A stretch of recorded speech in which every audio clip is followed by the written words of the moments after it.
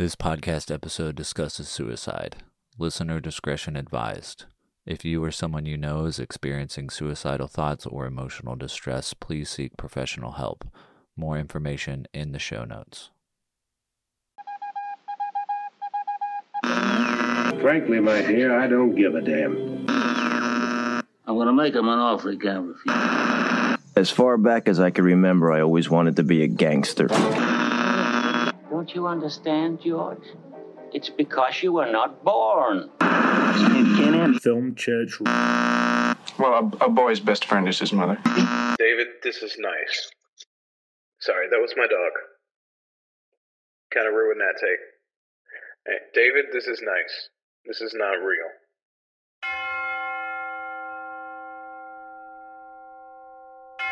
Hello, and welcome to Film Church Radio. This is the podcast that treats cinema as a religion.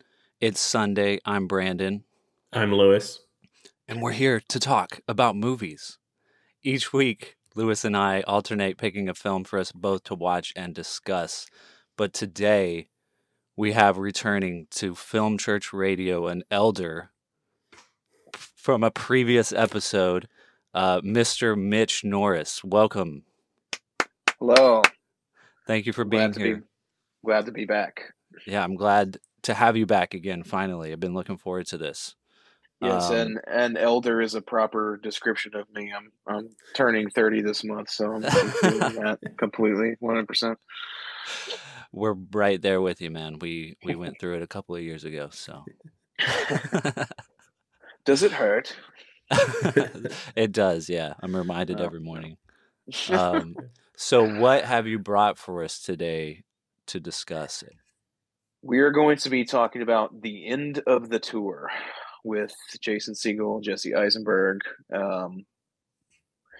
It is one of my favorite A24 films, for sure. And I feel like it flies under the radar a lot. So the subject matter is something that I care a lot about. So David Foster Wallace was pretty influential on me a couple of years ago, but I'll get into that more. Yeah, for sure. Yeah, I mean, so- I didn't know it was an A24 film. Did it even say it at the beginning of the movie? Yeah, it caught me off guard this time. Yeah, I didn't it catch did, it. I believe. Yeah, it's definitely in the trailer as well. Okay, It's pretty prominent. I can't remember off the top of my head, but I'm pretty sure they show it at the beginning. Yeah. Title. So obviously this film, like you said, is influential to you. I had seen it before you picked it, but it's been a few years. And I know Lewis is kind of the same boat, right? Yeah. So this was a really good rewatch. I'm excited you picked it. Of course, we'll get into it more here in a little bit. But of course, if you're new to the show, be sure to listen to the end of the episode where Lewis is going to reveal what we're watching next week.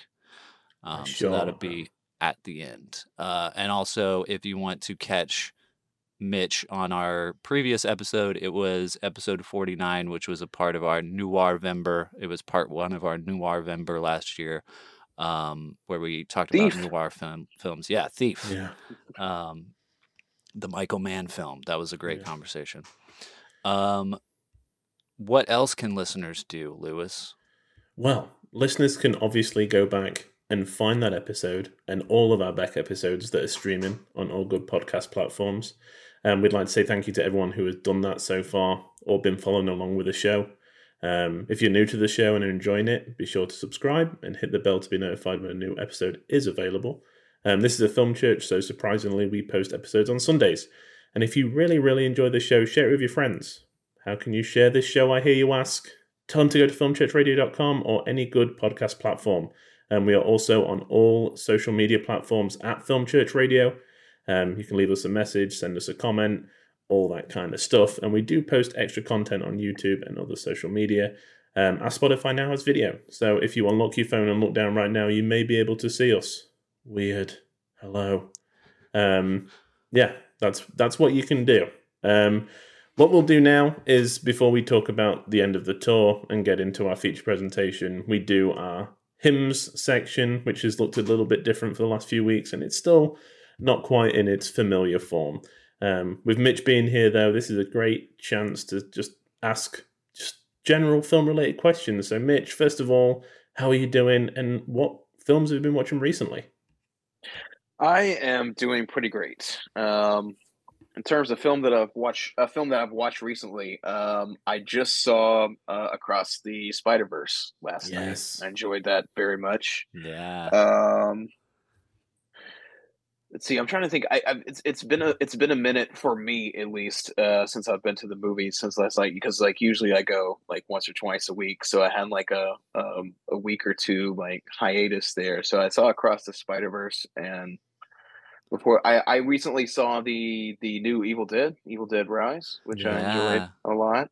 Wasn't it great? So yeah, it was. Yeah, it Yeah. was. I felt like it paid a lot of homage to other sources that I wasn't expecting. Yeah.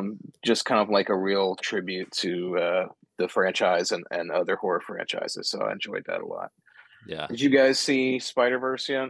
Yes, we did. Yeah, we did well, we did back to back cuz we're big like Spider-Man fans. So like one of our first episodes was right after No Way Home came out, and that's like the Mm-hmm. longest episode we've done. It's like 3 hours or something, like Yeah. 2.5 at least. Yeah. And yeah, so we're big like Spider-Man fans. So like we've kind of like we don't normally do like new movies, but I think we're gonna kind of keep this tradition where we always talk about the new Spider-Man stuff, because we even talked about Morbius for Film Church Radio. Right. So we ended up, because like Into the Spider-Verse came out before we started the podcast, we did a whole episode of Into the Spider-Verse 2 weeks ago, and then we did Across the Spider-Verse last week. Right. And yeah, man, it was so Mhm. so good. Like I've seen it 3 times now, and the first time I saw it, it was just like overwhelming. Like there's so much going on in the movie. There's so much to catch. But also like the story of Miles is like a slow burn. Mm. And because of that, I think I wasn't quite enjoying it as much the first time I watched it, because I just wanted to get to Miles. Mm-hmm. Whereas like the second and third time, it was like, okay, I know where this is going now. I can just sit back and enjoy all of it, and it's so fun. I mean, just like front to back, Yeah. good I definitely entertainment. feel like I need to see it again, because it was like so much being thrown at me at one time. Yeah, yeah, Very, very busy film, but just gorgeous film as well. yeah, And I really thought like Gwen was a standout character this time, because for it really sure. sort of opens up with her story. And I was like, wow, this is really riveting. Like this. Yeah, That's I feel like the cold open there takes like what? It's like a 10 or 15 minute yeah, cold open yeah, before yeah. the like what you were saying, before all the Miles stuff like it started. But I was really intrigued with everything that they were doing. Um, but yeah, great film. I know that I saw a lot of posts from you when Guardians of the Galaxy 3 came out. You were a big fan. Now Lewis hasn't seen it, so we don't want to Okay, Yeah. no spoil spoiler. anything. Yeah. But did I did that? see it 3 times. Okay, Okay. okay, Yeah. nice. Yeah. What, without giving away spoilers, what was that? Why was that experience like so good to you, So or important, okay, or yeah, so one of the issues that I have with the MCU in general is that they tend to feel like filler or setup for the next thing that's coming. mm, And what I like about the Guardians trilogy is that for the most part, they don't feel like that. They feel more self-contained. yeah, Like the drama is smaller usually. Like it's about their personal issues, and I feel like they tapped into that times 100 with this. And James Gunn was like, "Look, this is the ending to a trilogy. It's going to be totally self-contained. It's about these characters and these characters alone, and what they've been through." And I thought it was just like a really nice breath of fresh air yeah, in that cinematic universe. And the heart, like it's very heartfelt, and you can tell that James Gunn is kind of like a big softy when it comes to this stuff. And it's just like he just he just James Gunn's all over the place. Like he's. I don't know if you would call him an auteur, but like he definitely brings his traditional style here and amplifies it to the max. And I think what I really appreciated was that it does feel like not a part of that MCU fabric where everything is starting to look the same. Yeah. It very much has its own voice. And I say that if a film can make me like laugh and cry within a short amount of time, like several times, then it's done its job. So I without spoiling anything, I would say probably just because the style and the heart is just got to me. Like it's also really really funny while simultaneously being one of the more darker entries. The MCU is still one of the funniest. So like it's a dichotomy, but it's a great balance. So Are you a big like DC fan? Like, how do you feel about James Gunn taking over? I I'm probably more familiar with the DC lore than than the Marvel lore, just because I grew up on like Justice League and Batman and Superman stuff. So right now I honestly I have a higher opinion now that I've seen Guardians 3. To be honest. I trust that he's at least going to put some real time and effort into planning out the DCU, just simply because it's something that is notoriously known for not being so well put together over the last few years. So I think that he has that in mind, probably. I'm cautiously optimistic. Optimistic. I know the next project that he's doing, I think, is the Superman. I forget what the name of it is. Superman Legacy. Yeah. Legacy. That's right. So I've seen some posts from him where he was talking about how much it means to him. Like he started writing the script on his dad's birthday and how it's very important. So, I haven't seen much from James Gunn that doesn't incorporate a lot of like I would say like sophomore humor maybe and stuff like that. So I'm just cautiously optimistic. Like, what are you going to do with these properties, man? Like, I know you have the heart to do it and you care about it, but like, how is the finished product going to turn out? So like, I'm cautiously optimistic. So we'll see. We'll see. Yeah. I mean, it can't go much more wrong than it has, to be honest. So we'll see where he takes it. Yeah. I mean, how are you feeling on the flip side with the MCU in terms of, I know that, Guardians is great, but we've talked about it a lot, how I'm heavy into like just, I don't want to watch another Marvel film for a while. Like I'm tired, I agree. I was pretty much at that point when Guardians was released because I went ahead and I saw Quantum Mania. I regretted it. Yeah. And so that was one of those things too. I was like, I'm probably going to wait for Disney Plus or whatever. And then I got kind of talked into it, went to see it with a friend, and I'm like, nope, shouldn't have done that. Yeah. Didn't like it. Because like really, it was Thor Love and Thunder that did it for me too, because I just thought that movie was so like, and that's the thing. I like Taika Waititi, so it's hard to say because I like Ragnarok, but I just did not enjoy that film. I felt like every moment was a joke, even the moments that should have been more serious. Like it was hard to take it serious at all. So I was pretty much tapped out at that point. I may have mentioned this too, but like I didn't enjoy Multiverse of Madness as much as some other people did, even though I'm a big Sam Raimi fan. Yeah. And it wasn't because of the Sam Raimi-ness of the movie; it was more of the Marvel-ness of the movie. So yeah, I'm kind of like not really invested in the MCU, and I think that's why I enjoyed Guardians 3 so much, because it felt like a swan song. Like it felt like this is the end to an era rather than here's what's coming next. And I think that's why I appreciated it more so than any other Marvel film in recent years, except maybe for like, Spider-Man. And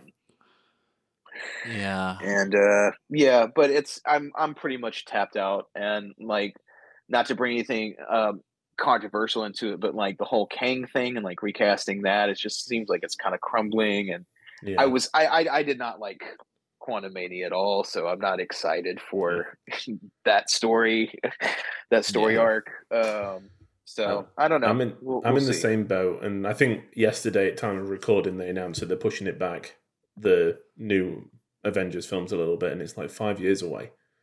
And it's like, wow. how, like, I saw lots of people being like, are we still going to be, like, hyped for this in 5 years' time? Yeah, When, it's hard. 5 years ago, the hype was so real, and now it's like, we're going through that fatigue. It's just, there's going to be a flop at some point. It's a lot of rebuilding to do because they like you said, they ended an era with Endgame, and now with a lot of these other characters too. And they've been introducing a lot of new characters since then, and they could pull it off for sure, because if you think about, I mean, they could also very easily not pull it off. But if you think about, I mean, there's also a new generation of kids watching these movies. But like, if when you think back on like Iron Man and Thor and Captain America, at least in the town that I was in, and I worked at a movie theater when those movies came out, like, just with those three movies, people were like, really? Another superhero movie? And then the first Avengers came out, and like some people liked it, but a lot of people were like, it was okay. Mm-hmm. It took time, like, to build up that hype to Endgame. It took 10 years. You know what I mean? So like, pushing it back is probably the right choice for more reasons than one, but also to recreate hype for these characters. And it's probably over for us. Like, we're probably not gonna be into it like some younger people. We're in our 30s. We're getting old. Yeah, we're getting old. We're getting old. Yeah, it's like, this movie is like 5 or 6 years in the future. It's like we're almost 40. It's like time for the next Avengers movie. Yeah, I mean, by the like, maybe we're a little bit too old to be.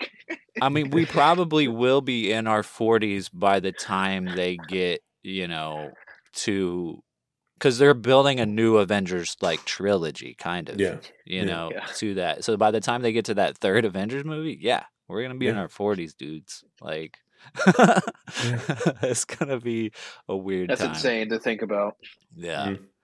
But yeah, definitely experiencing the superhero fatigue. And I'll just say one more thing about that really quickly. The only reason that I am hyped about the Flash movie is because Michael Keaton. Like, I just, like, the Michael Keaton Batman films were so influential when I was growing up. The first superhero movies that I ever saw, like, even before Christopher Reeve's Superman. But those two are kind of neck and neck. But despite all the controversy and the superhero fatigue, like, I'm there just to see him back on screen. And I feel like, I've said this before, like, I may be a liar this time as well, but after that, I'm tapped out. But then I'm sure something else will come along. I'm like, oh, no, I have to see that. But like, no, I'm really tapped out this time, But because like, where else could they go with it, I mean, well, when me and Lewis had this conversation on Film Church, I don't know, a few months ago, I don't know when, but we were like, they could. I mean, with the way Disney has been able to negotiate things with Sony, they could start negotiating things with Warner Brothers and crossing over MCU and DC. I mean, it's like, where else could they go? Yeah. It's like, why not? Iron Man versus Batman, or like, It always sounds good on paper, and like crossovers, like, they have really cool comic covers.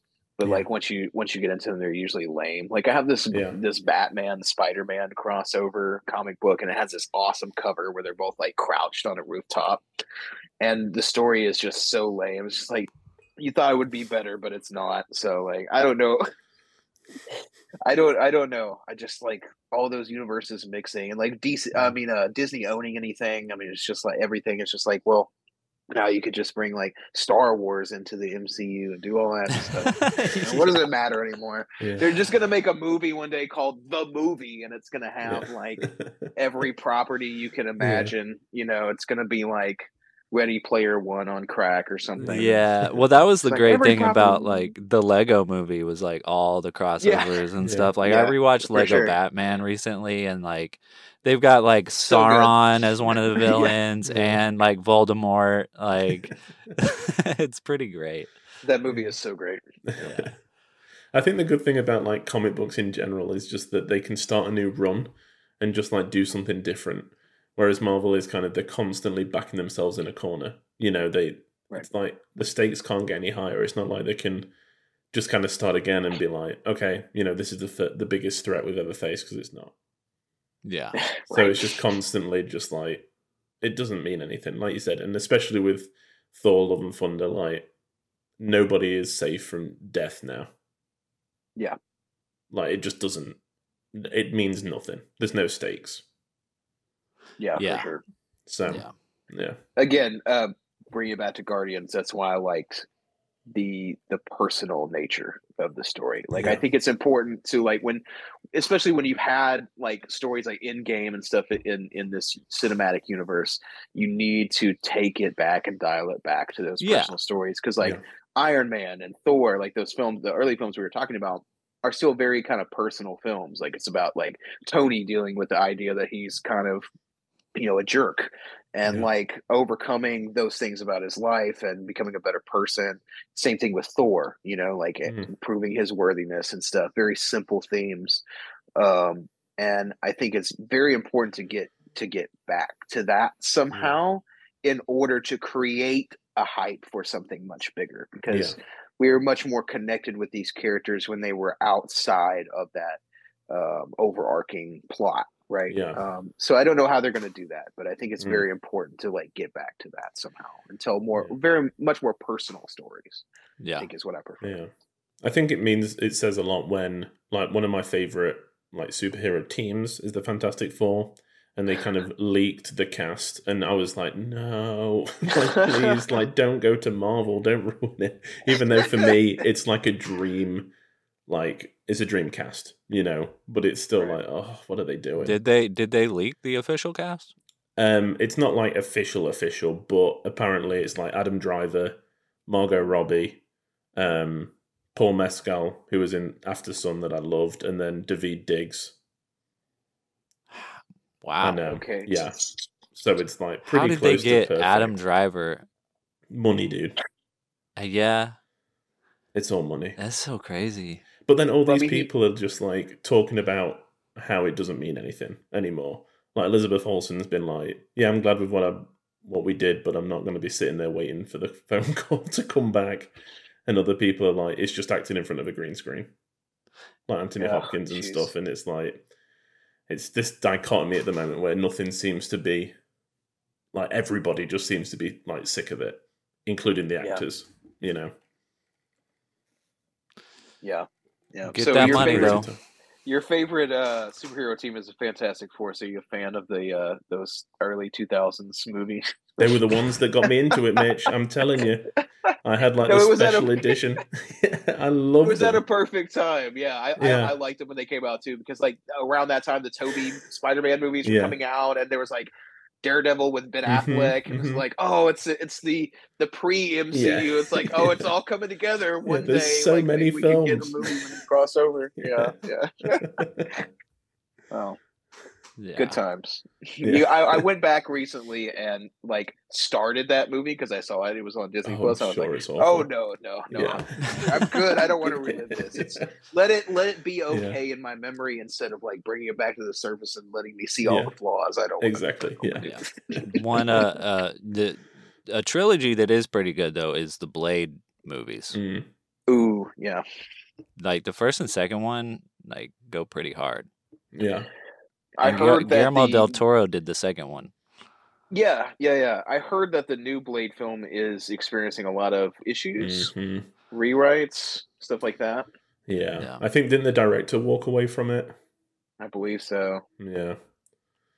It's going to be similar to Multiverse of Madness. I'm sure it's just not, Disney don't want it to go as dark as it is. It's going to be a powder puff version, unfortunately. Yeah. I'm also worried about that a little bit with Daredevil. They're bringing that show back, obviously, because that was originally on Netflix and for a much more mature audience. And I think they said they're doing Punisher again as well. So I was like, I don't know how they're going to handle that, but we'll see. We will see. Well, moving on from the superhero world. Nerds. Before we get to say it's dying, we've spent 25 minutes talking about it. I know, right? Before we get into the movie, though, I wanted to ask you about the Broken Lens Film Festival and if you're going to do that again this year. Yes. So I do plan on doing it again this year. I'm trying to lock down a specific date. I don't have that in mind yet. There is a location that is on the table. So right now I'm in talks about the location because I don't know if you remember from when you were there, Brandon, but that was sort of like a farewell event to the location mini cine. That's right. Yeah. So that location isn't available to us now. So I've been talking to a couple people. I think we do have a decent location in mind. We just need to nail down a date because there are some other local film events that are going on this year as well, and make sure that we schedule it at a time that doesn't conflict with any of those things. Yeah.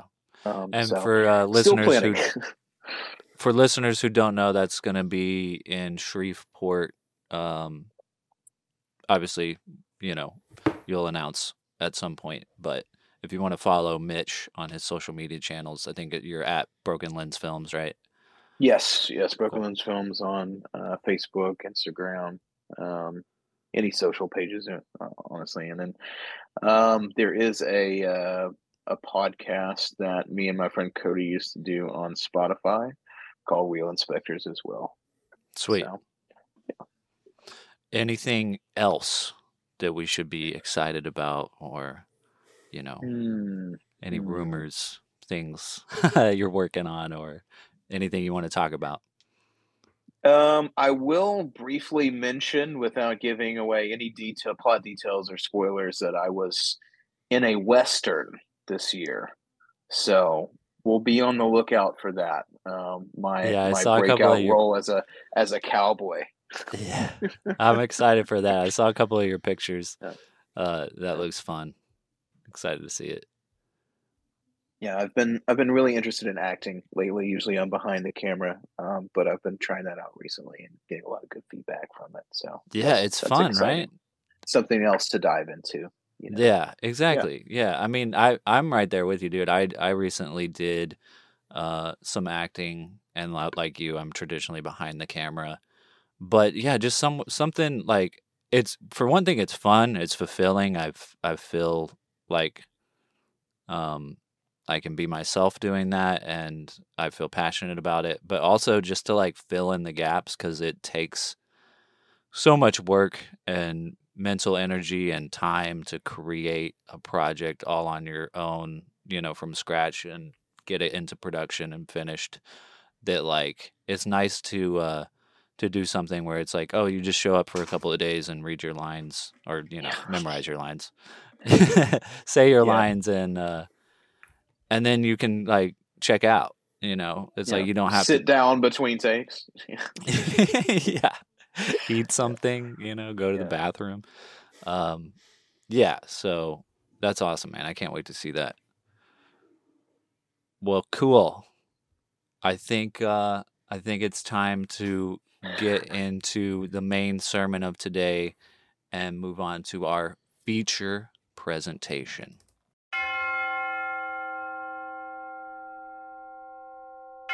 The end of the tour, 2015. Imagine the greatest conversation you've ever had. The story of the 5-day interview between Rolling Stone reporter David Lipsky and acclaimed novelist David Foster Wallace, which took place right after the 1996 publication of Wallace's groundbreaking epic novel, Infinite Jest. Well, this movie, like I said at the beginning of the show, we've all seen it before. This was probably my second time watching it. I don't know how many times, Lewis, that you have seen it. This is my second time, yeah. Okay. And I imagine, Mitch, you've seen it probably much more times than that. But, when I was inviting you back on the show, you were trying to figure out what to pick. And you asked me if I had seen this film. And I was like, yeah. But I knew that, like, David Foster Wallace was kind of a big influence on you and an inspiration. So I was really hoping you would pick it. And I'm glad that you did because, like, yeah, I think, as a filmmaker, or an artist, or just, someone who decides to go into the creative endeavors. Um, there's obviously lots of different people that influence us, but particularly it seemed like David Foster Wallace was a big influence on you. And I don't know that much about him other than like watching this movie and, watching a little bit of a couple of interviews and stuff. Um, but was he an influence on you before this movie? And like how did you get introduced to him, and where did all that come from for you? Right. So my introduction to him was basically through this movie. I have a friend. His name is Jonathan. He lives in New Zealand right now, but when he was still living in Shreveport, um, we actually met through a Facebook group for fans of Elephant Six Collective, which is this like underground music label that Neutral Milk Hotel was a part of and other stuff. So that kind of ties in with. I'll bring it all back and wrap it up in a nice bow. I promise. Like it sounds like I'm meandering. It sounds like I'm meandering, but my meandering is It, going someplace. He introduced me to David Foster Wallace. Kept talking about him, and it was like, yeah, there's this movie about him. And I'm like, really? And he's like, yeah, it's got Jason Segel, and I'm like, oh, I love that guy, and sort of went from there. And then I saw like the trailer on the poster. I'm like, oh, I remember this because I think this was like 2017 around that time. So the movie was only like a couple years old. I'm like, yeah, no, I remember this. I just never saw it. Like, I'm gonna check this out. So I got the movie, and I was kind of like just blown away with it because like I found it to be extremely relatable. Like a lot of the conversations that they were having about like the nature of success and the American dream and fame and like anonymity and all sorts of things, which led me to read the book. And um, Infinite Jest, like it took me a minute to finish it because it is a long book. But I remember those days really, really fondly. Like it was before I had like a washing machine. I would have to go to the laundromat and I would sit there and read this book while I was doing laundry or just all throughout the day. It was one of those books that I just like it was so easy to read. Like I would just pick it up and I didn't want to put it down and I could just walk around and read it. And um I think that it came during a particular time where I was very easy to like influence too, and like the subject matter of the book, it deals a lot, obviously, with like if you read the book, you can tell like obviously he definitely understood depression from probably a really deep, intimate level, as we know. So he was able to describe certain things that I thought like only I had thought of, like not to say that like in some sort of like narcissistic way, like oh I've only thought of it, but like certain emotions or feelings, and I'm like oh I wasn't aware that other people struggle with that too, or had those same thoughts. So it was just like little lightning bolts going off, and extremely funny too. So ever since then, I just had a strong connection with his work, and with that book in particular, and with the film in particular, because the film is what sort of introduced me to him. And I was hesitant to pick this film only because I wanted it to be something you guys hadn't seen before. But I went ahead and picked it because I do feel like it has flown under the radar a lot, Mm. especially like Jason Segel's performance here is something that I love to talk about with people. And they're like, oh, yeah, usually most people have like, I've never seen that film. Like, I just recently lent one of my copies, I have like two copies of it, to someone that I work with, so it's just like I spread the gospel of this Mm. film, you yeah. know, Yeah. yeah, um, as often as I can. So yeah, I also worked on a short film that I wrote that was like a loose adaptation of Consider the Lobster, but we called it Consider the Crawfish. It's kind of like a twist Mm. on one of his books. Um, and my friend Jonathan, who introduced me to him, was also had a part in that.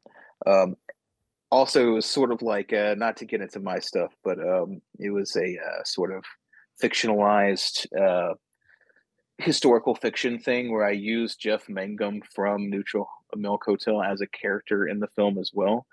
Um, and I think that there's an association between those two people because it's like David Foster Wallace is somebody that's kind of known for that one thing, and like Neutral Milk Hotel released like one major album that everybody remembers and just sort of quit. Um, and like also like Peter Jackson too. Like people pretty much know him for that one thing.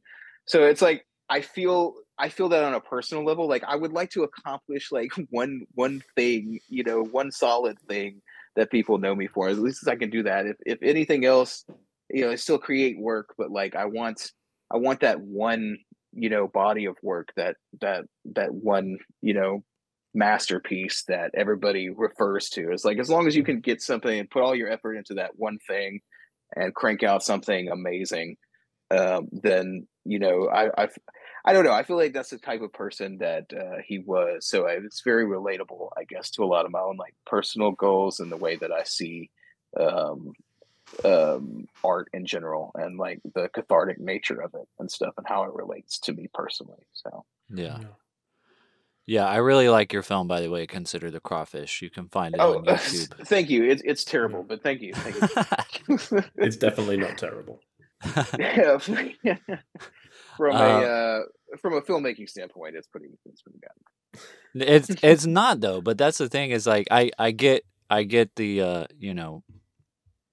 I get why you say that. I mean, because it's your own work and it's hard to like, look at it objectively and everything. But yeah, I mean, I've seen it like 3 times now. I mean, it's only like 12 minutes or something, but it's like I really enjoy it, especially getting to know you more and stuff and like and knowing that you were like filming that whole thing by yourself, like all the shots with you in the car, like it was literally just you. Um and you can get like the only technical thing that might be wrong with it is like some of the audio issues, which like, Definitely. you Yeah, can definitely. get around that. Like it's not hard to enjoy the movie even with Oh, well, those, thank you. Thank you. I like appreciate it. so yeah, everybody should go watch that. It's on YouTube. We'll link Um it in the show notes as well. yeah. Yeah, exactly. Yeah. And I'm excited to see what else you do. I definitely relate to that idea of like just wanting to make an impact. Especially like when you've been doing it for so long and you've been chasing something. But right, but also the anonymity with it, because I think that's one of the things that you find out very early in the film too, where he's like, "How did you get this number?" Like I don't want people like showing up to my house. I don't want people knowing who I am. That sort of like dichotomy of it. It's where like I want to make an impact, but I also don't necessarily want credit for making the impact. I just want to accomplish something for the sense of accomplishment and hope that some people can like relate to it or it enhances their life in some way. But I'm also like very reluctant to the idea of having any sort of like uh fame or anything like that. It's just a very uncomfortable thing. So like that's one of the other things that I appreciate about this movie so much is that there's a real discussion about that particular topic. Yeah, there's a conversation I was having recently. My parents went to see Elton John, and there was like a full backing band for him. And I was like, it probably says a lot about my psyche, but to be a member of his backing band would be the perfect job for me. Because you're not the main one. You're not the one that anybody's looking at.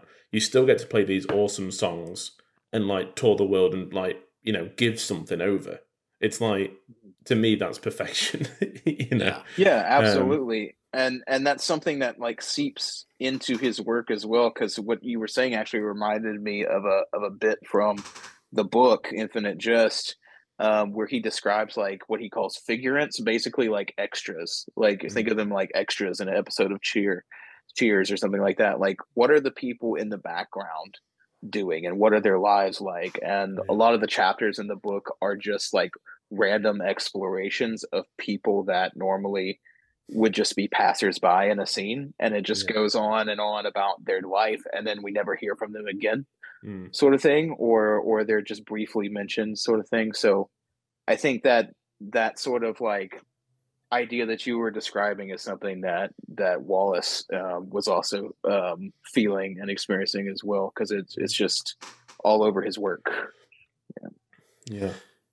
Yeah, he's such an interesting person. I mean, I remember liking the movie when I first saw it, but it's been enough years since the first time I saw it that I didn't remember a ton. Mm. And it is such a good movie. Like Yeah. it really is. Like, and it's so good to see. Like, I know it's like been 8 years now since the movie came out, which is kind of crazy. Like, to me, Yeah, it's still that, like, 2015 still seems like a couple of years ago, but yeah, me too. it's like, what the heck? But like, it is nice to see like a film in recent history just be like character driven and dialogue driven and be so interesting and good the whole time. Um, but what about you, Lewis? Like, Yeah. what was your experience watching this movie for the first time, and were you in the same boat where you like kind of forgot about it, and then like how do you feel about it now rewatching it? Yeah, I mean, I first saw it at the end of 2015, so pretty quickly after it was released. I was a really big fan of Jason Segel around that time. He kind of like Forgetting Sarah Marshall was around the same time, and then there was like the Muppets film that he did that I'm a massive fan of. So it was like this was it was a film that I was going to see, and I can remember really enjoying it. But if it wasn't for this show and for Mitch in particular, I probably would not have gone back to watch this. Not in terms of I didn't want to, but it just kind of disappeared from my memory. It was as soon as you said, "Oh, it's the end of the tunnel," I was like, "Oh, I've seen that." It was like that. I knew that I had seen it. I could remember that Jason Segel and Jesse Eisenberg was in it, but I don't think that I would have like gone back to it consciously. And I'm glad that I did, because I think that, like you were saying, Mitch, that it kind of came at a point in your life where you kind of like related to it. Suddenly it's like I've got the book on order, Infinite Jest. I've got it on order from Amazon. I'm waiting for that package to arrive. Really? Like there's just the like he sounds so interesting, and his like just the conversations through the Outlook kind of speak to me now. So I'm not sure, because I don't think I did that much research when I watched it the first time. But now it's like an extra layer of like, I want to know more about this author. Right. I did the same thing actually. Pretty much as soon as I saw the movie for the first time, I was like, I want to order the book now. Like, I want to, and I think the movie does a good job of creating like this mystique around the book as well, where they don't really reveal anything from the Yeah. book, just people reading it and going, "Wow," it's Yeah. like, what's in this thing? Yeah. Sort of like a lure that it creates for it without necessarily going into the Yeah. book at all. Yeah, Yeah. it's very clever in that way, especially like in the very beginning of the movie, because Jesse Eisenberg, his character is a writer as well, and he's like reading a review on the book, and he's just like, oh, like they're saying this, like how can Yeah. it be Yeah. that good? And his girlfriend is like, maybe it is that good. I Yeah. guess you'll just Yeah. have to read it. And then like the next scene is him reading it, and he's like, damn it. Yeah. Yeah. Exactly. Uh, But um, yeah, I think to its credit, it says a lot that a film can basically be just a series of conversations and still be so interesting. But like what you were saying, Lewis, like it does feel like the more people I talk to about the film, they have a similar experience where it's like, oh yeah, I've heard of that or I've seen it, and then it just sort of leaves their Yeah. consciousness really. And I'm not sure why that film has that effect on people, but I've noticed it to the point where like I thought like even Jesse Eisenberg, not Jesse Eisenberg, but Jason Segel, like his performance should have been more talked about. Yeah. Yeah. I thought he had some really great monologues, some really great scenes in the film as well. So I always like talking about this movie because I don't think it gets enough No. recognition. Yeah. Absolutely, but it's also a movie that I've never heard anybody call bad.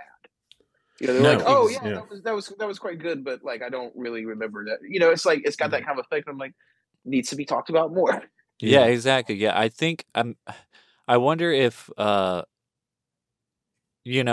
I think the casting is perfect, but it's also very on the nose in a way. Mm. Like I mean, Jesse Eisenberg is just so Jesse Eisenberg in the Oh yeah, movie, totally. you know? Yeah. And like just like the part where he like has the tobacco in his mouth and he like goes in the bathroom and he's just like you know, it's just like only Jesse Eisenberg can Yeah. like make that interesting. And then Jason Segel is like, you know, he's known for kind of not this kind of thing. Like, I mean, he's known for being kind of like hippie and like, you know, down to earth and stuff, but more comedy, more, you know. Comedic actor. Yeah. I know him from Freaks and Geeks. I was going to say, this role reminds me of where his character in Freaks and Geeks would be like 20 years down the line.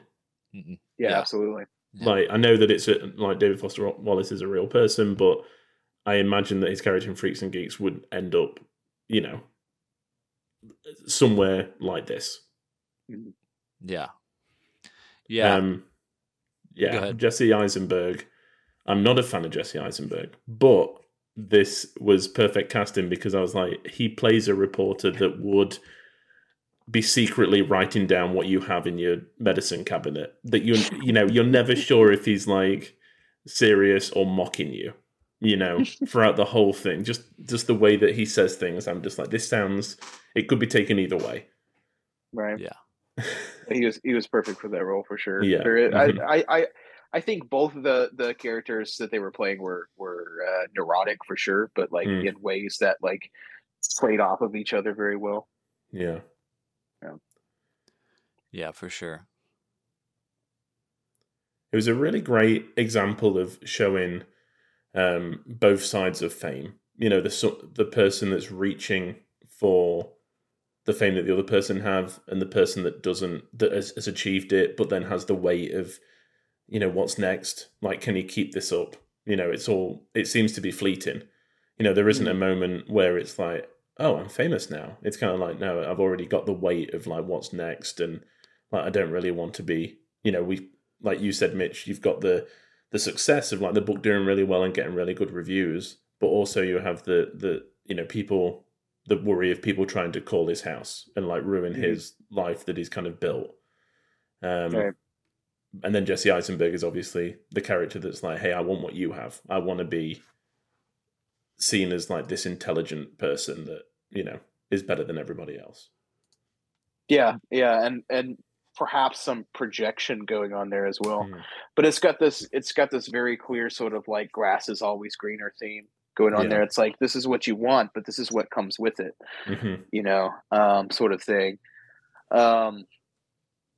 Which is really interesting because I feel like a lot of the things that Wallace was writing about and his character saying in this film were almost sort of like veiled self-criticisms, you know, because he has this very negative, low view of like technology and the internet, for instance, and television, and clear, unadulterated, you know, pleasure and stuff like that. Yet there's that scene like when he's getting ready in the motel room and he can't stop watching television, you know, which he references earlier. So it's like he's almost sort of like in the book as well, like rallying against these sort of addictions that he has. And like, I think that's the reason that he was able to write so well about addiction, because he did a lot of research, you know, with different like NAs and stuff when he was writing like Narcotics Anonymous members and stuff, when he was writing Infinite Jest, and sort of relating it to entertainment and like that discussion about like seductive entertainment and stuff, and being sort of just like a victim to all these things, and like the best way that he knows how to sort of rationalize it or justify it, quantify it, if you will, is to like write this epic masterpiece about, you know, addiction and commercialism. Because I mean, I know you're about to read Infinite Jest, but there's so many themes in that book. Like, for instance, each year is named after a different product that buys up that calendar year, and like a different product, like Statue of Liberty, what she's holding every year, is replaced with a different product. So it's just very much a criticism on consumerism and stuff. But then there's all these scenes like when they're sitting at the mall talking about like, you know, there's this like lie and at the heart of all this stuff that was supposed to make us happy, and it's not. You know, you can eat junk food all the time, go to the movies, go to the mall, do all this stuff, and we still have this like deep emptiness at the heart of everything. And what is that, so I think that while he didn't necessarily struggle with the things that people thought he did, like, the heroin thing and all that kind of stuff, it's interesting to see sort of mundane things being compared to things that people traditionally associate with addiction, and the idea that we're not taking these addictions as seriously as we should, like an addiction to television, or for example, because they're not as like taboo, but they can be just as like destructive, and almost like it's, I wouldn't say like a cry for help, but just like, hey, look, this is going on, and it's leading to a place that's not going to be good for anybody, and what do we do about it? It's like this train isn't going to stop, and I think when a lot of people talk about Wallace, they talk about him as sort of being like one of the last of the great prolific authors, like comparing him to older authors, because I think a lot of the literature that comes out today that's popular isn't very much like that. It's like we have like a lot of young adult literature and stuff like that, and I think because of that, a lot of more of like the adult literature and adult fiction has been sort of, I don't want to say dumbed down, but existed in this space where the same sort of space that like young adult YA novels exist. So it's really interesting to think about it from that perspective too, like in a Hemingway perspective or something like that, like somebody who was out there doing this when it was coming to a close, So sorry, that was just rambling on for preach. It's sort of all over the place, But, yeah, well, I wonder how much influence he's had on the, because a lot of these topics are popular today, as far as like addiction to media, addiction to our phones, mental health, loneliness. I mean, everybody's absolutely had to deal with that at a heightened level post-COVID or during COVID, and post-COVID, a lot of mental health issues. But we had those issues before. It's just that like they're being talked about now in it's not as taboo, I guess. You know what I mean? There's open conversations happening finally. There's not as much judgment towards, just like having a therapist, going to therapy. Like therapy should be seen as a brain workout. People don't look at people going to the gym and are like, "Are you okay? Like, why are you working on your body so much?" It's like it's healthy. That's why. Right. And like that's how people should see seeing a therapist. It's healthy to work out your brain, and I I don't know, like obviously I'm learning a lot right now through this conversation about David Foster Wallace. I would also like to read his book. I don't know if I don't know if I'll be able to, like, I mean, it took me years to read all of Lord of the Rings, and yeah, so like if I dedicate myself to reading a book, I know it's going to take a long time because I just my brain is very ADD like that, and probably gotten worse from my phone. But anyway, that's just going off on a tangent now. But I wonder, maybe I don't know if you guys know. I just wonder like how much he's influenced people that are in the mental health field, or talking about addiction to phones now and stuff, because yeah, I mean, like this movie takes place in the 90s, and like all the stuff that he's talking about has gotten so much worse. Oh yeah, and I think that bleeding from that, it's profoundly sad. It's a guy that knows his addictions, and like tries the best to deal with him. Like he doesn't own a TV because he just, as you know, from the hotel room, he'll just watch it all the time. When they're talking about heroin and stuff like that, he's talking about how he had hit the rock bottom and was looking for an alternative way to like deal with it, which is an incredibly sad and meaningful conversation. But also at the end where he offers David the option to kind of like keep in touch, and you just know that he didn't take it up on it. Like this was the last, conversation that they had, and that, he was reaching out to someone that he thought he had made a connection with, but at the end of the day, it is just a job.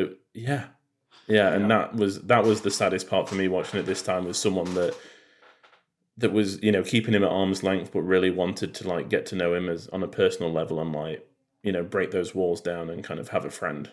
Yeah, the filmmaking there is very the filmmaking in this whole movie is clever and beautiful, but yeah, right there in that moment, because they're able to communicate, like, because there's like him, he has like says they should exchange information, and then it like cuts to Jesse Eisenberg in the future listening to the tape, and you just feel that weight of like, damn. Yeah, you should have done it. Yeah. I think also going back to the filmmaking, the cinematography is just very sort of like, I wouldn't say shaky cam, but that sort of like docu style. And I think mixed with like the really genuine performances, like it's really the perfect film for that type of cinematography. I don't always like when the shaky cam sort of stuff is used, or handheld stuff, especially like in action heavy scenes.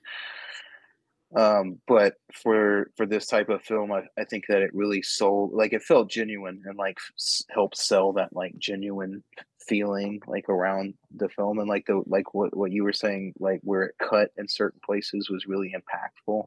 And I think that's important when you're dealing with a film that's just basically about a conversation. It's very important where you cut, and what themes you decide to bring out of it at certain times. So I think they did a great job with that. I think they did a great job with addressing mental health and like suicide and stuff like that without being, well, with a certain amount of like subtlety and respect towards the topic, without going into too much detail about it. Yeah. But definitely, I think, like you were saying, like a lot of the issues that he addressed are getting worse, and you hate to think about it, but like, would that have impacted him in an even worse way, as time went on, sort of thing. But like you were saying, like these topics are super like relevant now, especially as I think we've gone into an age where that taboo label is being stripped from like mental health and stuff, and we're able to talk about it more openly as like sort of a like, like, I mean, like putting it in the same categories like physical health, like you wouldn't, like just take care of yourself.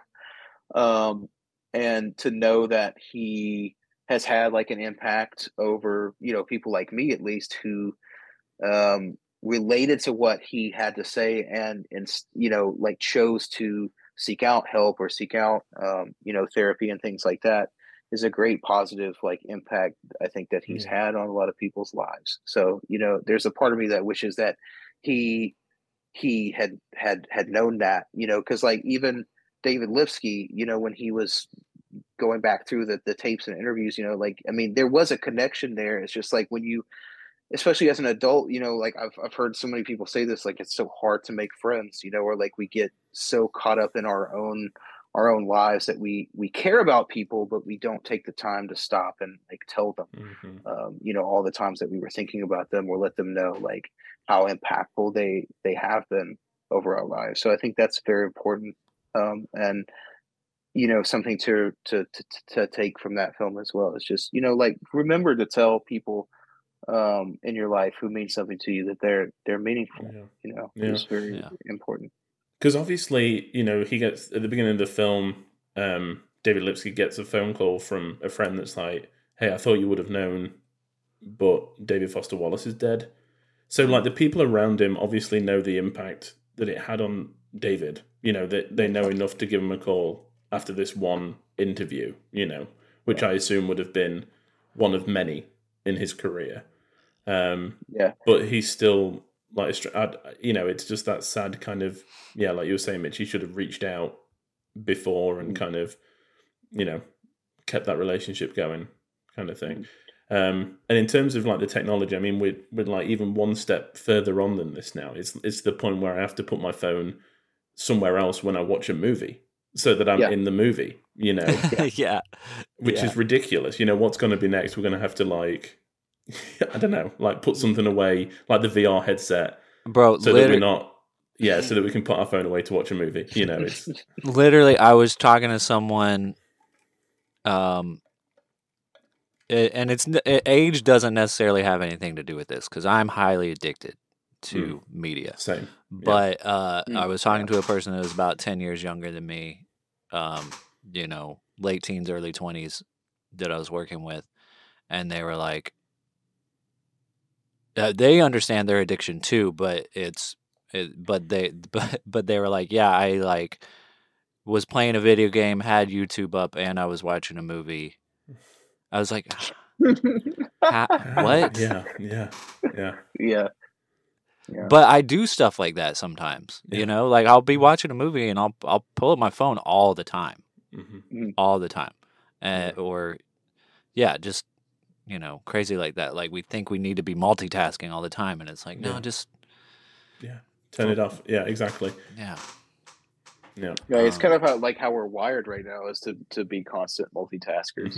It's like it's the only way to be like at least somewhat successful in the world is to be able to juggle several things at once, and it's really hard to turn that off when it's just yourself and you're like, this is my time. It's sort of hard to flip that switch and be like, I don't have to multitask so many things. But then like in that realm as well, it's like you have people saying like you have to see this, you have to play this, you have to listen to this, like and so then your free time sort of ends up feeling like work time as well, which is a terrible feeling, so it's important to be able to like just focus on one thing, and I do that too sometimes. Like I'll just turn the phone off or put it in another room or like let it charge or and try to be absorbed as much as I can into one thing. And that's really the reason why I love going to the theater to see a film as well. Like in that cathedral of film there, because like the lights go out, it's huge, it's loud, and it's so much easier to like forget about everything else, like when you step in there, like as opposed to watching a movie like in your house and like you said, your phone is right there, and like maybe I'll look this up too, and then you realize you're watching the movie but not like absorbing it completely. You're like, I have no idea what they just said, I could rewind it, or I could just let it go and get the gist of it, like that's bad. Like I remember I used to never do that. Like if I didn't get something or I didn't hear something, I was like, wait, I always rewind it or like pay attention to it. And like the older I've gotten, the more I'm like, this isn't something that's like, necessarily like I'll get the gist of it. Like I understand what's going on, because there's so much to absorb. Like you don't really have the time to slow down and be like, what was this line of dialogue in this one episode of this show that I'm like behind on, and then I have all these other shows that I need that are on the queue, after that. So it really has become a task, and I think when you watch a film like this and hear David say those things, you're like, whoa, it's super relatable to today.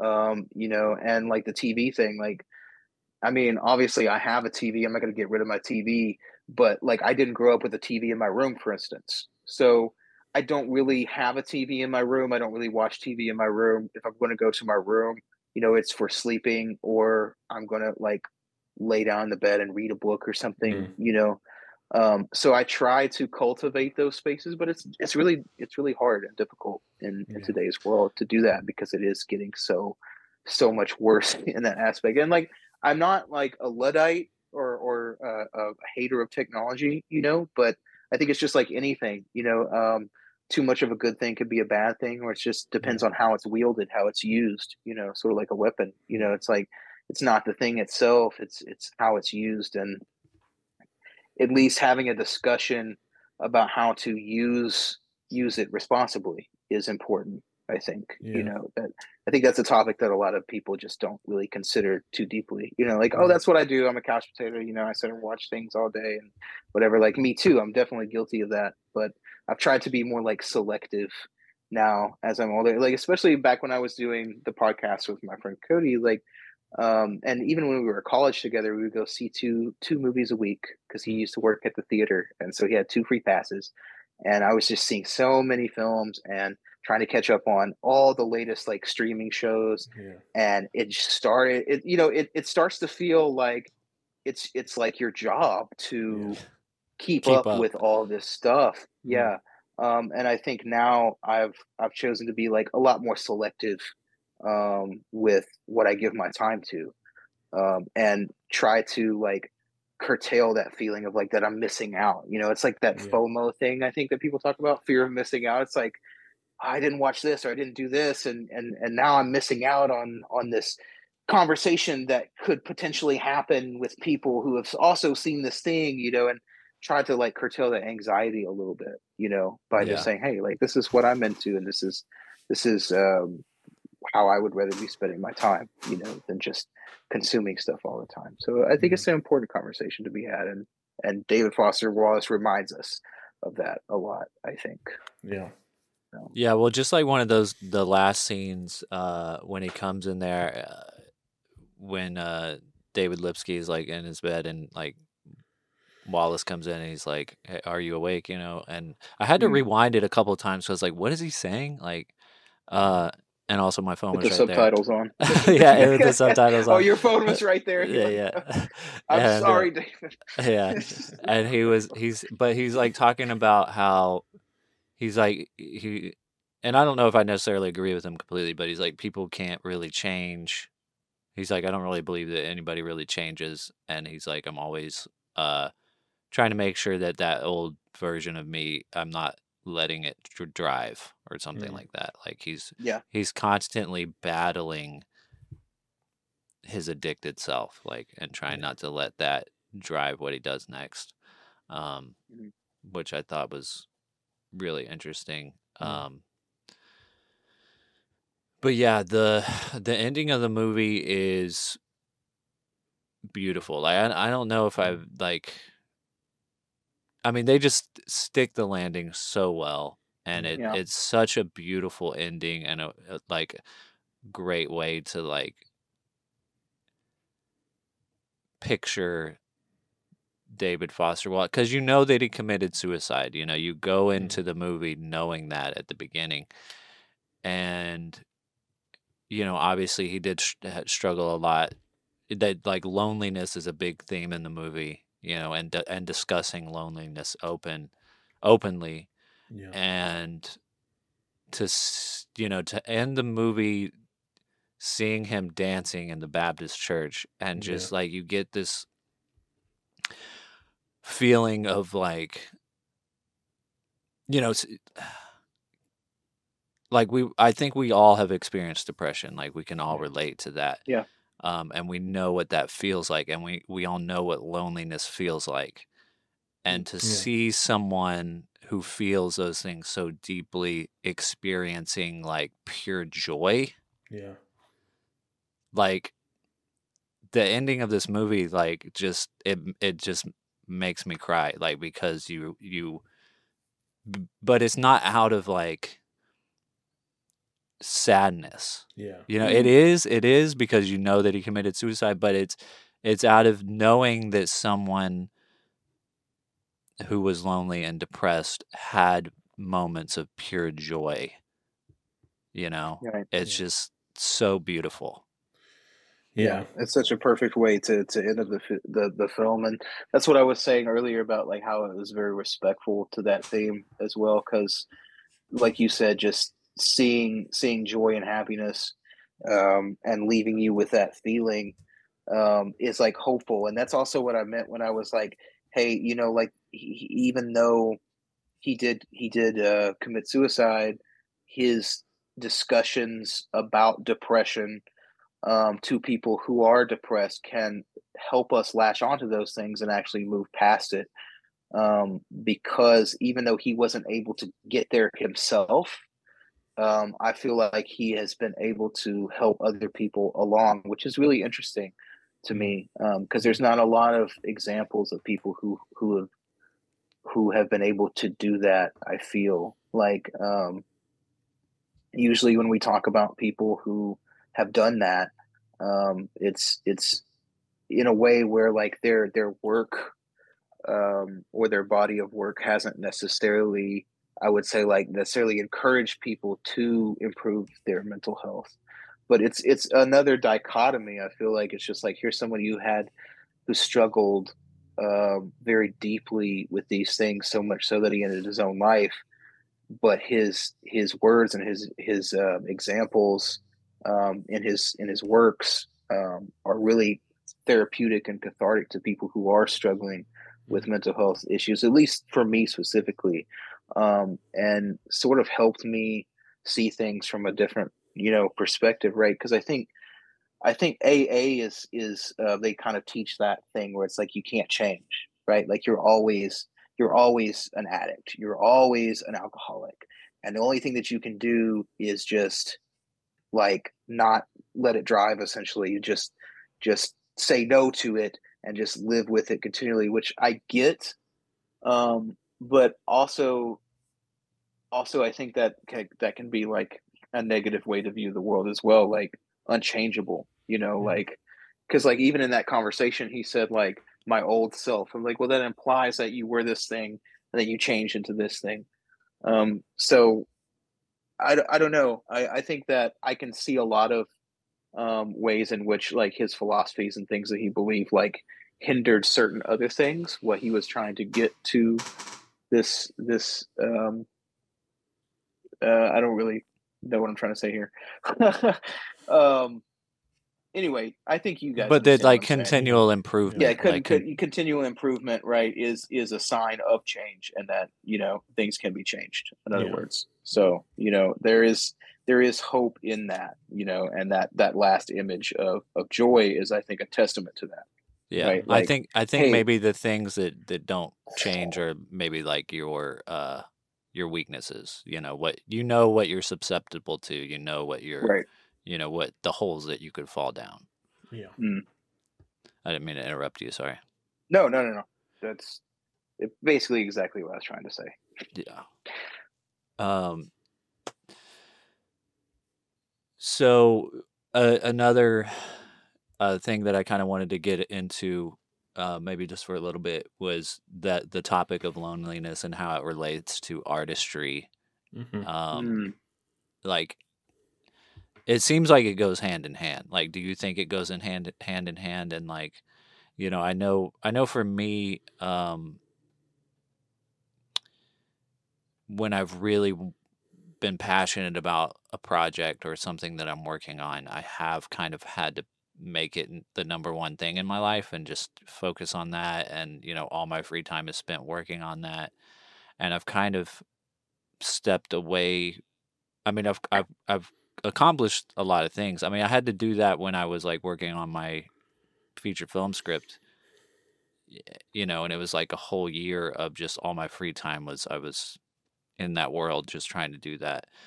And other areas of my life suffered for it, like relationships with people and things. And, and so like I've tried to not do that, but also, I mean, I think I'm being very critical of myself right now. And I think a lot of people, creative people do this. But yeah, I'm like, okay, well, I've tried to create a new balance, and but I was going to say that my creative side has suffered for it because I haven't forced myself to be alone and work on things. But at the same time, I'm like, actually, I've been consistently doing this podcast for a year and a half. I've been working on projects. I've still been writing. So maybe that's not true. I don't know. Is loneliness a part of the process? Do you have to isolate yourself? I think So go ahead. Yeah, I was just going to say, I think in terms of writing and in terms of, it's such a singular act that it's hard not to isolate yourself from other people. Like there's only you, like it's going on in your head, you know, only you can kind of find the words to put down. So I think when it comes to writing, yeah, like loneliness does come with it because you have to be, you know, away from it. But we're also the ideas as creatives that you have are born out of the experiences that you have, right? Like it's kind of they shape you into what the kind of things that you want to make. So I don't think that being creative necessarily means loneliness comes hand in hand, but I think that maybe being lonely funnels itself into creativity as a flip side. Yeah, definitely. I think that if you are lonely, there's a higher chance that you will find creative outlets to pursue. Like, what do I do here, you know, while I'm by myself?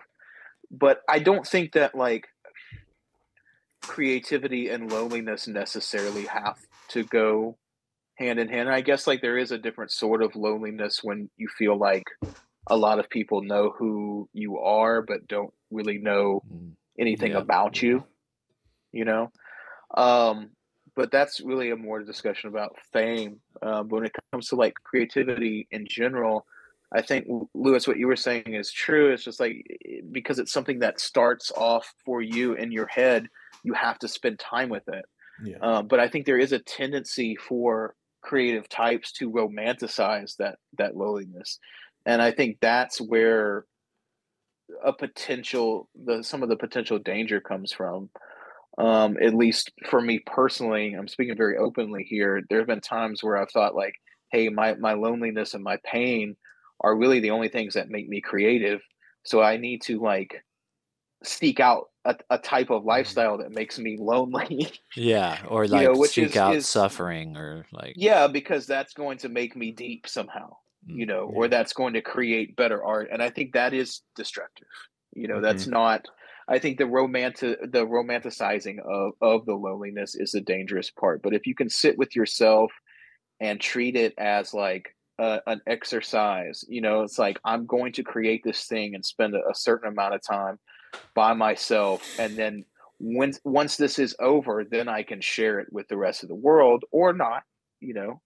Um, then you've successfully like made that balance, but it is difficult because I think that like if you make something really good and you look at that thing and you say, hey, I was in a really dark place when I wrote this, Mm. or you know, created this thing, it's like, well, if I can somehow recreate that, then I'll make something else that is also good. And so I don't know if that's actually this is not exactly the conversation that we started out with, but I guess I'm relating it to me personally. Like it's very important to remind myself that like you know human interaction is important and like isolation is can be dangerous no matter Yeah. how creative it makes you, and that there is a different type of art that you can make um, depending on your mood, and it doesn't always have to be like something born from pain. Yeah. You know, instead of just using creativity as an outlet to express your pain, I think is a great thing. It's just when it becomes like I said, a romantic thing with your pain or your loneliness is where I think that it can be destructive. You Yeah. know, yeah. but I don't think it necessarily goes hand in hand. I think that I've seen like lots of examples of creative types who, you know, have families and blossoming social lives as social Yeah. butterflies, you know, and they still find time for themselves to be creative. But definitely the creative process is something that you have to start for yourself and be alone in that space for at least a certain amount of time, Yeah, Mm. for you initial know, while ideas you're and getting stuff. it out of it. So it's definitely, I don't know. It's loneliness is the key word here because just being alone doesn't necessarily mean you're lonely, you know. So I guess it depends on what your life is like outside of your creative driving force, right? Like what else are you doing in your life? Like okay, you spend a lot of time with yourself while you're being creative. And then when you're not doing that thing or devoting your time and energy into that one thing, what else are you doing in your life? Are you continuing to isolate? Are you continuing to be alone? Are you denying yourself experiences to be around other people simply because you feel like you work better as a lonely person, so at least those are things that I've personally struggled with. Yeah. It's like but I think it takes a certain amount of maturity to move past that, and to like move past that really like potentially pretentious sort of like idea about pain and loneliness and art and Yeah. stuff. But it can be difficult when it's become part of your like like personality. It's like, Yeah. hey, I think of myself as this type of person, and now I don't want to be this type of person. And what steps can I take to achieve both happiness and creativity, and being able to sit with myself without loneliness, or this deep sadness, being able to be by myself, which I think requires you to go out and be at least sociable sometimes, and do other things, and have new experiences, so that there is that balance, so that when you sit alone with yourself, you're not completely depressed, Yeah, that's very well put. I'm glad that you said that, because I definitely, as I've gotten older, have kind of matured in that area, and thinking that I need to suffer or be alone or something. But like, I in recent years have found a lot of joy in collaborating with other creative people, and um, people that have also been through the same things, or just people that have joy in creating things, and just bouncing ideas, or even if it's not collaborating, but just like, hey, here's my idea, what do you think? And then them sharing their idea and me giving them feedback, without getting my hands in their thing or them getting their hands in my thing, just being able to openly share things, and kind of um yeah, that's so important, to just Yeah. share and have that human connection, and And filmmaking is really great for that, because you do spend that time. If you are writing, your script with the intention of having it made into a film, then you are spending that time alone with yourself initially, writing the thing, and then all of a sudden you're thrust into this completely different world where you have to explain your vision to a whole crew of different people who have different jobs, and you're seeing this come to life, and you're sort of forced to collaborate, because filmmaking is such a collaborative process. Like, there's no way you can just make a film by yourself. yeah. So I think that's one of the reasons that I enjoy film so much, is because it does have that balance of, like, if you're going to write something, you spend that alone time. Now the alone time is over, and now it's time to dive into collaboration as part of the same process. And I think that's one of the reasons why I enjoy filmmaking so much, is because it feels like personal and social all at once,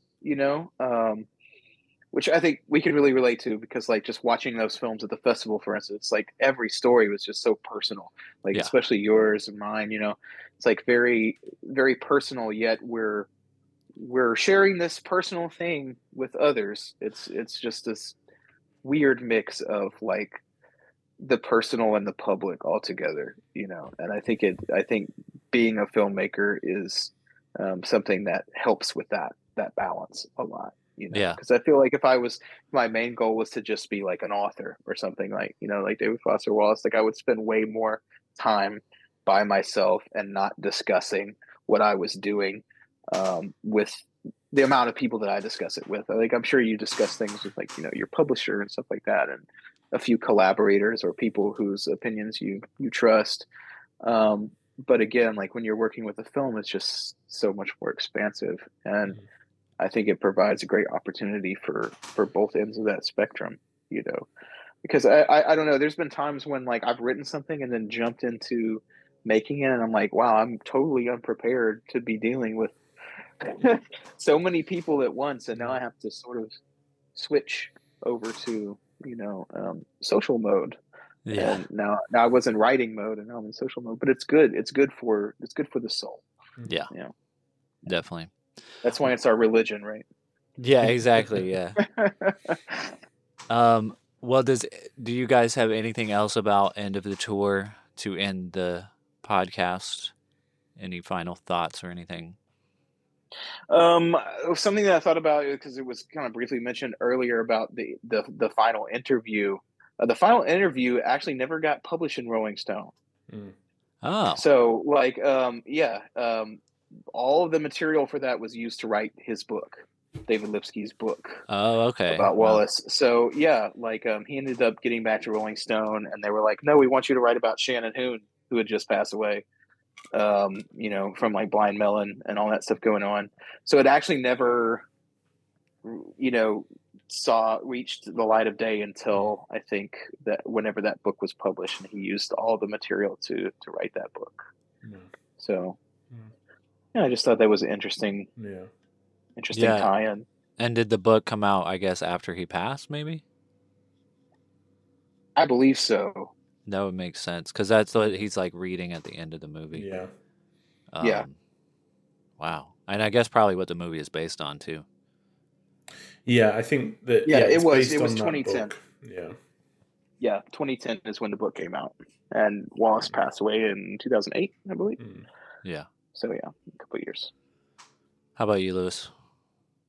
I mean, just that I think it's not an overly cinematic film, but if you're looking for a movie, where it kind of deals with these questions that we've kind of been talking about for the whole show, but on a very one-to-one basis, then this is the film for you. I don't think that it tries to tackle something that's bigger than itself.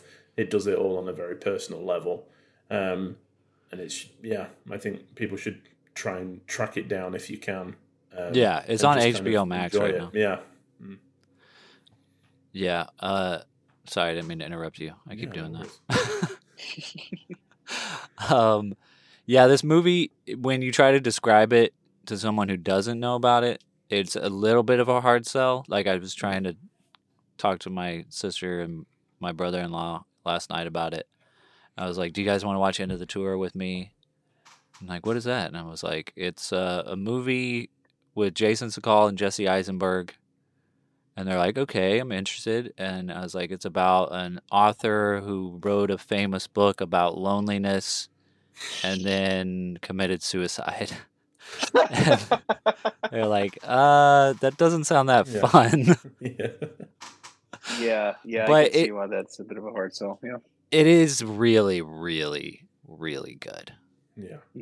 And it does have moments of comedy and yeah, it's just for sure. And again, I think that the way it tackles that subject matter isn't like necessarily like in your face, or like you were saying, it has moments of humor, enough moments of humor to like dispel that. Yeah, the movie is isn't entertaining to watch. Yeah, it's not just like this dark, depressing, sad movie, Yeah.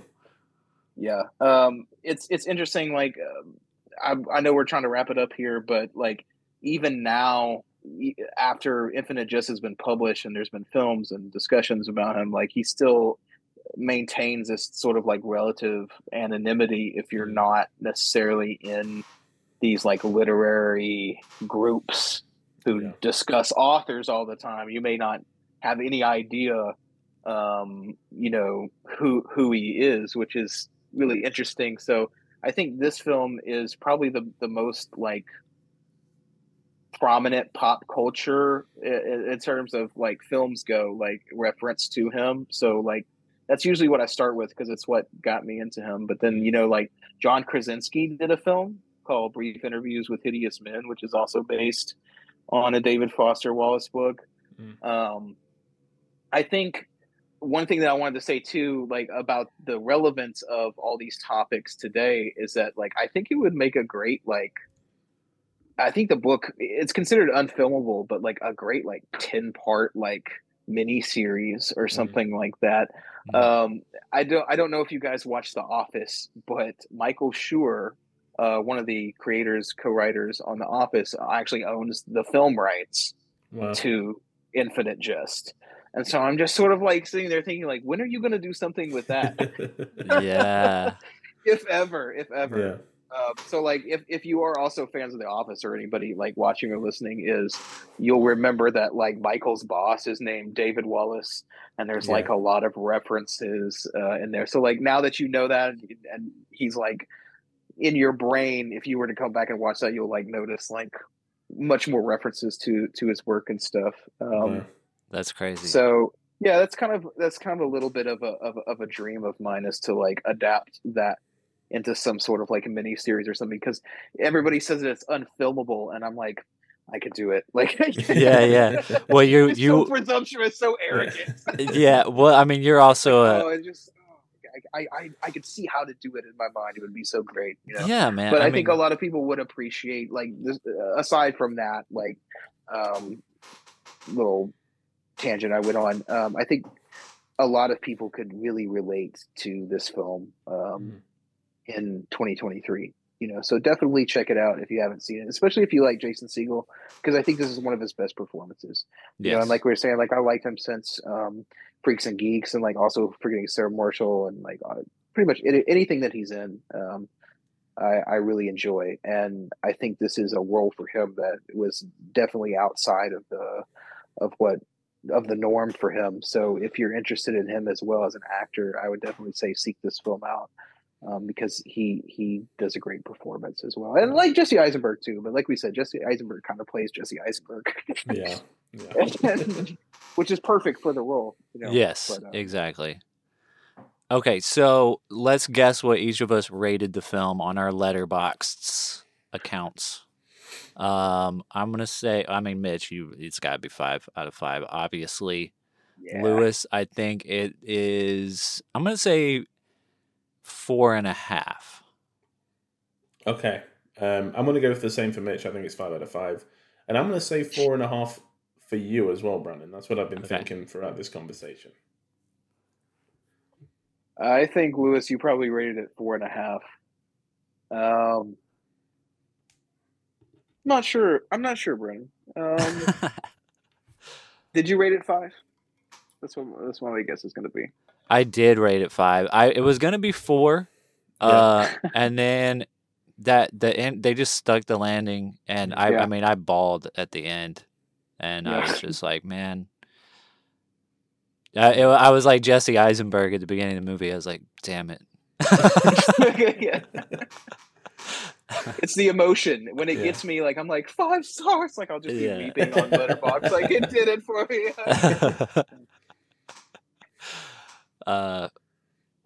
So I mean, yes, 5 for you too, right? That's what you rated. Yeah. Totally. What about you, Lewis? I gave it a 4, and not. It's going to sound like I didn't like it. I really liked it. I think where it, like stops it being a 5 is, as we talked about. I mean, Jesse Eisenberg playing himself. It's kind of, I don't like him, and just I think you just want more conversation between the two. I feel like there's a little bit of time where I'm just like, I just want to see them in the car again. I just want to, I want more of it. Yeah, I guess. But I mean, it's very minor stuff. But definitely just watch it again. You'll get more of it. Yeah, I know. It's definitely something I'm going to go back and watch again soon. Yeah.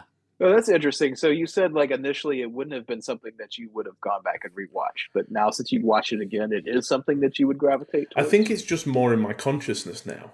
Right. I think that I watched it at a time where I don't think it spoke to me on the same level.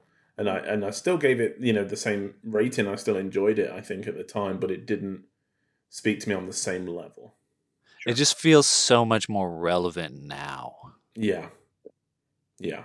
And maybe it's because we're a bit older too, and we've had to been through a few more things. Maybe, I don't know. Been through a couple pandemics and other global couple of world crises. Yeah, like cool. Well, it doesn't necessarily need to be stated, but because of this movie, I want to state this. I love you guys. You're both important people to me. Thank you for being here. This was a great conversation. Yeah. Yeah. Yeah. Yeah, I also want to say I love you guys and thanks for having me on the show again, because like it's course. always great to be here and talk with you guys. And also like because I'm not doing my podcast right now either. We're kind of like workshopping that, figuring out what to do. It's nice to have that human interaction and talk Yeah. about movies and actually have a great discussion with two other people who really enjoy films the same way I do. So thank you very much. Yeah, of course. I appreciate these opportunities for sure. Yeah, man. Brandon, you and I have both spoken a lot off mic just about how this has really helped us mentally deal with being creative and not having that outlet. So yeah, I feel the same way. Yeah. All right. What are we watching next week? Next week, we are going to be watching Mulholland Drive from 2001, a David Lynch film that me and you have both, I think, had varying degrees of success with David Lynch. So it's someone that I really want to jump into, and this is the most acclaimed of them all, I believe. So yeah, and neither one of us has seen it. Exactly. Wow. First time watches. So here we go. You're in for a treat. Yes. I've definitely seen Mulholland Drive. I can't wait for you guys to watch it. Yeah, I'm excited. I can discuss it with. All right, y'all. This brings us to the end of the show. But of course, if you want to keep it alive for the rest of the week, you can listen to our back episodes streaming on all good podcast platforms, especially Spotify, where I should have mentioned at the beginning of the show, we've got video. You can see Mitch's face. You can see our faces. You can also find us on all the social media channels at Film Church Radio, or you can follow us individually on Letterboxd. I am at Selman Scope. Lewis is at Walker Lewis 3007, and Mitch, you're at Broken Lens Films. All right. Yeah. So thanks for being here, listeners. We hope to see you next Sunday for more Film Church Radio. The only thing left to say is, I'm not saying watching TV is bad or a waste of your time, any more than like masturbation is bad or a waste of your time. It's a pleasant little way to spend a few minutes, but if you're doing it 20 times a day, if your primary sexual relationship is with your hand, something is wrong. yeah, except with masturbation, at least some action is being performed, right? Isn't that's better? Okay, you can make me look like a real dick if you print this. No, I'm not going to, but if you can, speak into the mic. Amen. Amen. Amen.